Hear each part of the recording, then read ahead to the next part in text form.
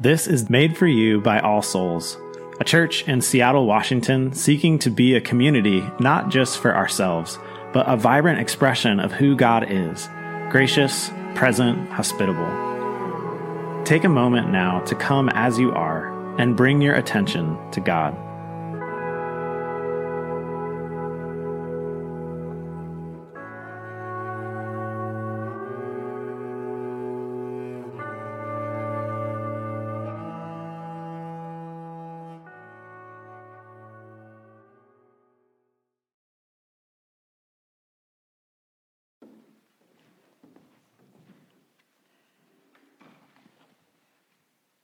I think I should start by saying that I love the season of Advent.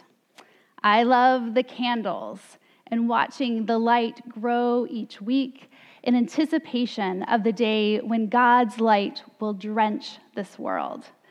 And I love the Advent color purple and how wearing purple reminds me that my King is coming. I love Advent poems. A line from George Herbert's poem, The Glance, is included on the quote page of the Order of Worship. I love how Advent poetry helps me to slow down and wonder at what it will be like when I shall see God's full-eyed love. I love Advent artwork and how images stir my imagination for God's kingdom, for when God's kingdom will fully and finally be here. Wimbo, would you mind putting up on the screen this image? Thank you. So this is a piece that Peter recently found for our home to put up during Advent. And as I look at the outstretched arms and the print, I realize my own longing for God to stretch out his arm and heal all that is broken in our world. I love Advent songs and how they are filled with a bright sadness. They have both heartache and hope for our home to be recovered. If you attended Vespers on Wednesday night, Tim Moore led the All Souls Advent Choir in one of my favorite Advent hymns, O Come, Divine Messiah. O come, Divine Messiah. The world in silence waits the day when hope shall sing its triumph and sadness flee away. The world in silence waits the day when hope shall sing its triumph and sadness flee away.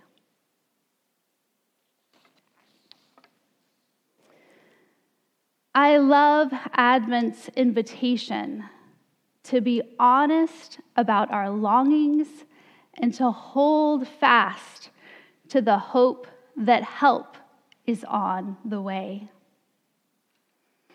The night is nearly over. The daylight is near.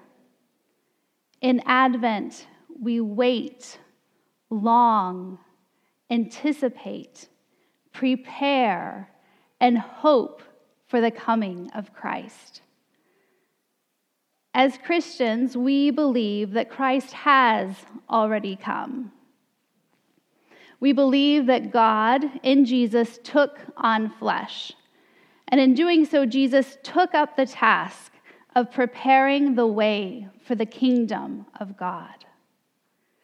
We believe that the long-awaited Messiah has come, the one who is wisdom, the one who is light, the one who is Emmanuel, God with us. We believe that Christ has come and that Christ continues to come to us in the present. When Jesus ascended to the Father, he didn't abandon us.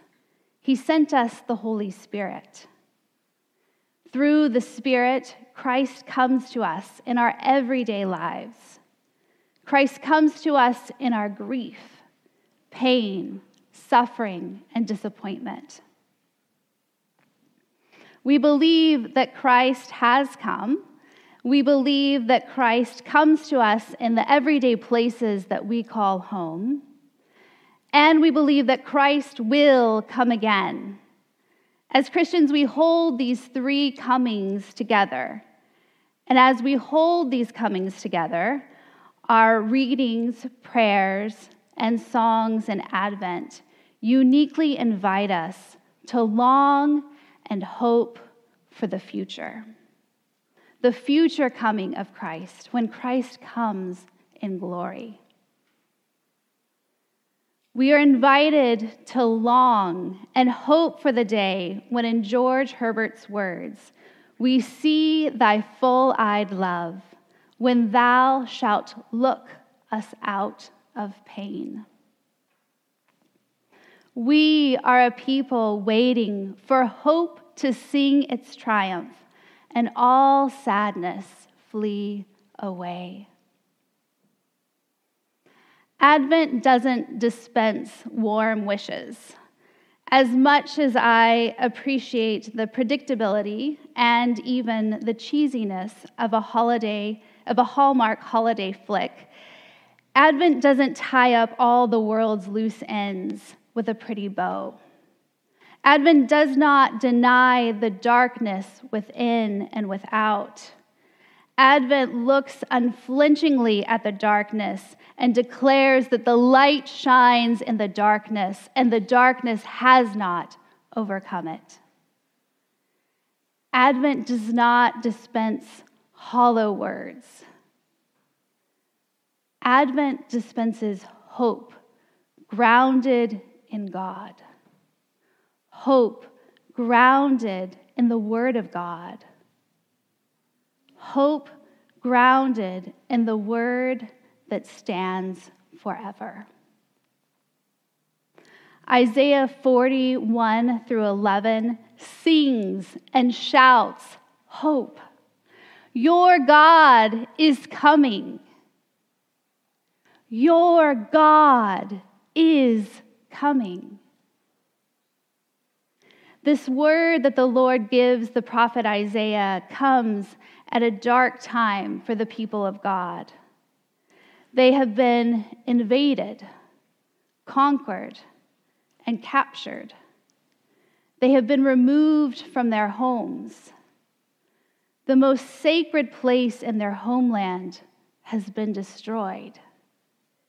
The temple, the place where God's glory dwelled, the place for experiencing God's presence, is gone. It appears that all is lost. It appears that there is no hope to be found. Buried in suffering, the people of God ask, does God have any power to change the situation? Is God really good? Does God really love us? To a people stripped of their homes and wounded by war, God sends a word of encouragement and assurance. To a people whose situation seems utterly hopeless and who have every human reason to despair, God says, comfort. Comfort my people. To a people who feel abandoned, neglected, and forgotten, God says, speak good news. To a people who think God no longer cares, God says, tell them I'm coming. Shout it out, here is your God. My youngest two children and I have been reading through a book series called The Vanderbeekers. It's about a family of 7 who live in Harlem, New York. And the 5 Vanderbeeker children routinely find themselves in situations where they have to work together to overcome or to solve a problem. And in book 4, called Lost and Found, the Vanderbeeker children find out that one of their best friends, a 9th grade boy, has been evicted from his home. Their best friend has been sleeping in a garden shed. And as the Vanderbeeker children try to grasp the situation, the oldest pulls out her laptop and researches children and homelessness. It turns out that there are many children, like their friend, living on the streets. My youngest daughter was shocked by this news. She was shocked to learn that there are children in America who experience homelessness. Her only exposure of homelessness has come through the West Side Neighbor Shelter, where she has seen adults pull out cots at night. After finishing our chapter, we stopped and prayed for children in Seattle, on the streets and in shelters. We prayed and asked Jesus to come and provide beds and food and permanent housing situations. We thanked God that one day there will be no more homelessness. Our prayer time turned into questions about what it will be like when God makes this world new. At some point, I made a comment about God coming to be with us forever, and that God will make his home with us on this earth. And my youngest daughter got really excited and said, "Wait, when God comes and makes all things new, we're going to see God, like in real life." The excitement that spread across her face helped me to hear the words of Isaiah anew. "And the glory of the Lord will be revealed, and all people will see it together." All people will see it together. To a people in desperate need of rescue, God says, "I'm coming, and all people will see me." All people will see God move into the neighborhood. God's forever home will be with us. Preparations are being made. Renovation is underway. Rubble is being removed. The path is being cleared so that all people will see the glory of God. All people will see the real presence of God. God's full-eyed love will flood and fill this world. God's full-eyed love will drive out the darkness. God's full-eyed love will look us out of pain. Comfort my people. Comfort my people with good news. Proclaim and exclaim for all to hear. Hear, read, mark, learn, inwardly digest the story of good news. God is coming. God's rule and reign will be established. God will rescue, renew, and restore. The good news has begun. The good news is here. The good news is coming. Hope shall sing its triumph, and sadness flee away.